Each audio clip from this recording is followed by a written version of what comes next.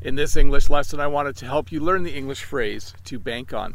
When you can bank on something, it means you can be sure that it will happen. Let me think of an example.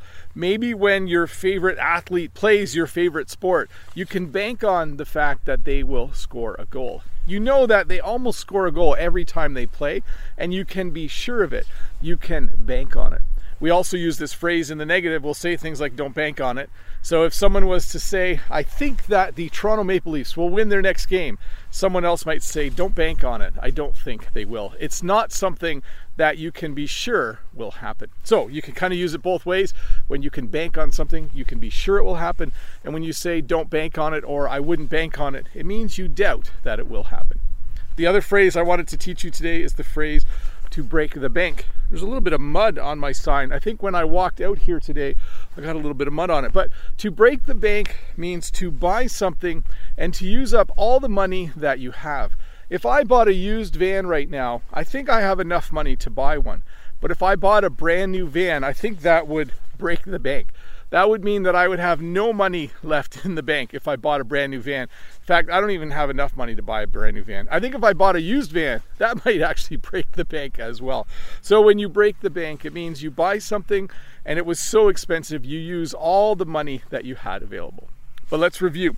To bank on means that you can count on something happening. You can reasonably be sure that something will happen. A lot of times when I watch basketball, I can't bank on whether the Raptors will win or not. I wish I could bank on it. I wish I could be sure of it. And, oh, there's a mosquito in my ear. And, one sec. I think it's out now. Whew, there's still insects and it's almost November. Actually, you're watching this on November 1st, aren't you? To break the bank means to buy something and to spend every last penny, every last dollar that you have when you buy it. But hey, let's look at a comment from a previous video. This is a fun comment. It's from Ala Ahmad. The comment is, hello Bob, could you please go closer to the river, to the bank of it, so that we can get a better view? Thanks a lot. And my response, for sure, I'll do that today. Well, it doesn't really look like I did that today, does it? Oh, I'm sorry, everyone. I was supposed to make the comment match what I was doing in the video. I am actually by the river. Sorry, that was like a little bit of a trick there. Let me get the full view for you. So you can see the river is very flooded.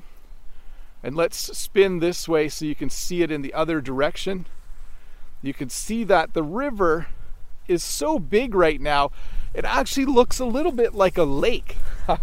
When I walked out here, I was surprised how close to my fence. My fence is actually up behind me, but the river is certainly higher than it ever usually is. I mean, it has gone higher once in a while, but there's kind of like the normal amount of flooding that we have, and then there's the rare amount of flooding. This is certainly rare.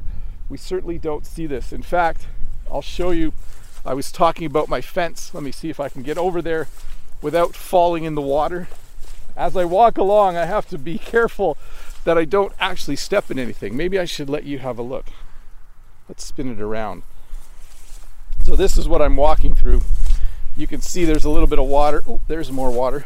And you can see, I'm not sure if you can, but you can see that my little fence just disappears into the water over there. Anyways, that's your view of the bank of the river. Thanks for watching. I'll see you in a couple days with another short English lesson. Bye. Hi, Bob the Canadian here. Thank you for listening to this English podcast lesson. If you would like to support me in the work that I do as an online English teacher, please visit patreon.com/Bob the Canadian.